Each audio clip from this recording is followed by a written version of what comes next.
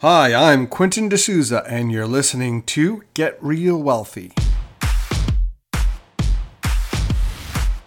Create wealth, freedom, and security through real estate investing. Make sure to check out getrealwealthy.com. On this episode, we're talking about increasing profits on a particular property. If you want to learn more about increasing profits, take a look at the Property Management Toolbox book available on Amazon. It's actually one of my best-selling books, and it has been for a very long time. So take a look at that. All right. Increasing profit on a particular property. So what we want to do is increase or get a higher net operating income, and therefore increase the value of a property. So you want to maximize the value. And this depends on the provincial laws as well as the municipal laws and where you are in the real estate cycle. Sometimes we have bad policies that are being implemented, and in the end we're stuck. So we need to make the best of what we can do. So let's say you're in a position where you need to actually increase the profit on a particular deal, or the deal doesn't make sense anymore. Number one, you can sell the property, or you can renovate the property and then sell the property. All right, that's an easy way out. Oftentimes, inexperienced investors, that's their solution. I never suggest that as a solution. Never make a tenant make you sell a property.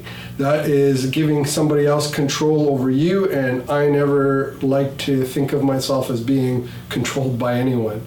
Number one, sell the asset, renovate it, and then sell it. Number two, increase the density of the asset. Whenever you evaluate a property, you want to bring it to its highest and best use. And for example, a single family home, oftentimes you can add a basement suite into the property, or you can add a suite onto the back of a property. In a lot of places now in Toronto and in Clarington and other regions around the country, you can actually add a garden suite into the property. So you can have the primary residence, or let's say the first unit, you can have a basement suite, and then you can add a garden suite onto the back, which is depends on the municipality and what the terms are.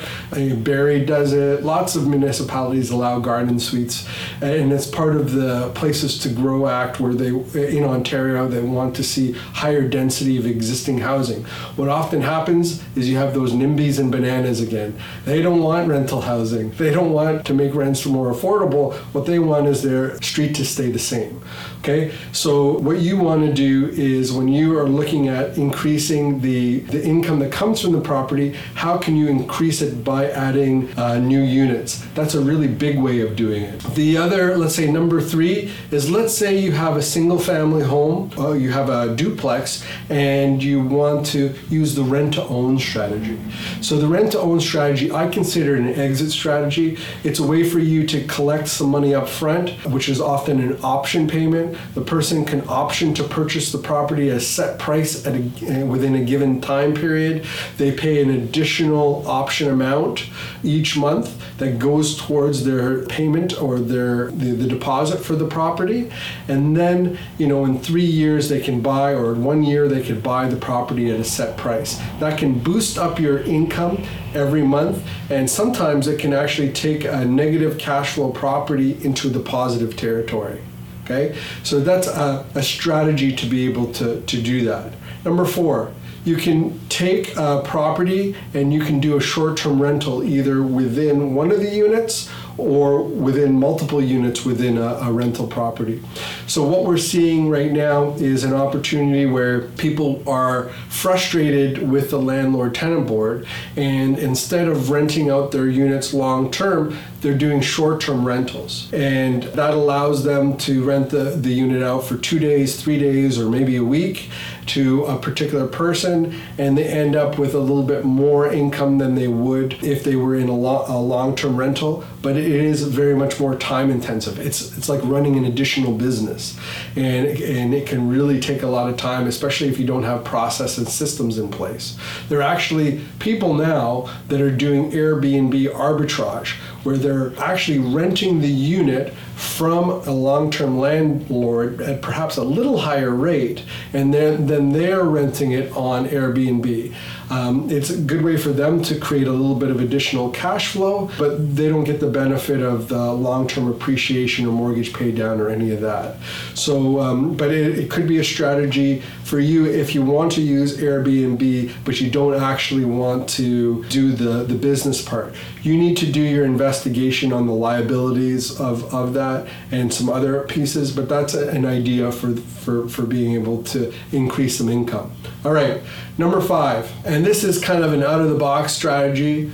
Look at the neighboring properties and see if you can actually acquire the neighboring properties and rezone those properties into something different that you can build on. You can actually, in some places, you can take 2 or 3 single-family homes, put them together, and create an envelope that you could build 20 units on. And a developer can come in and buy that. You don't even have to do the development part. All you have to do is the land assembly part.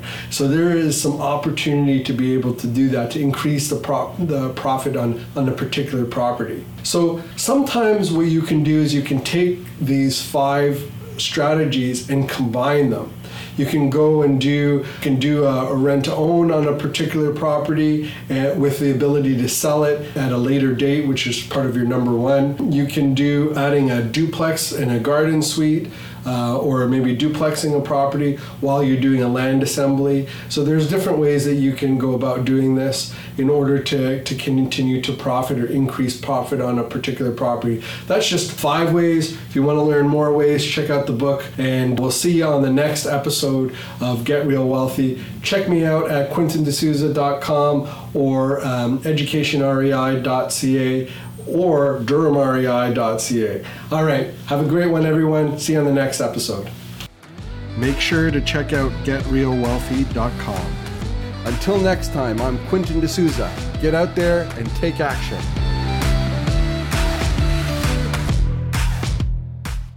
The views and opinions expressed in this podcast are provided for information purposes only and should not be construed as an offer to buy or sell any securities or to make or consider any investment or course of action.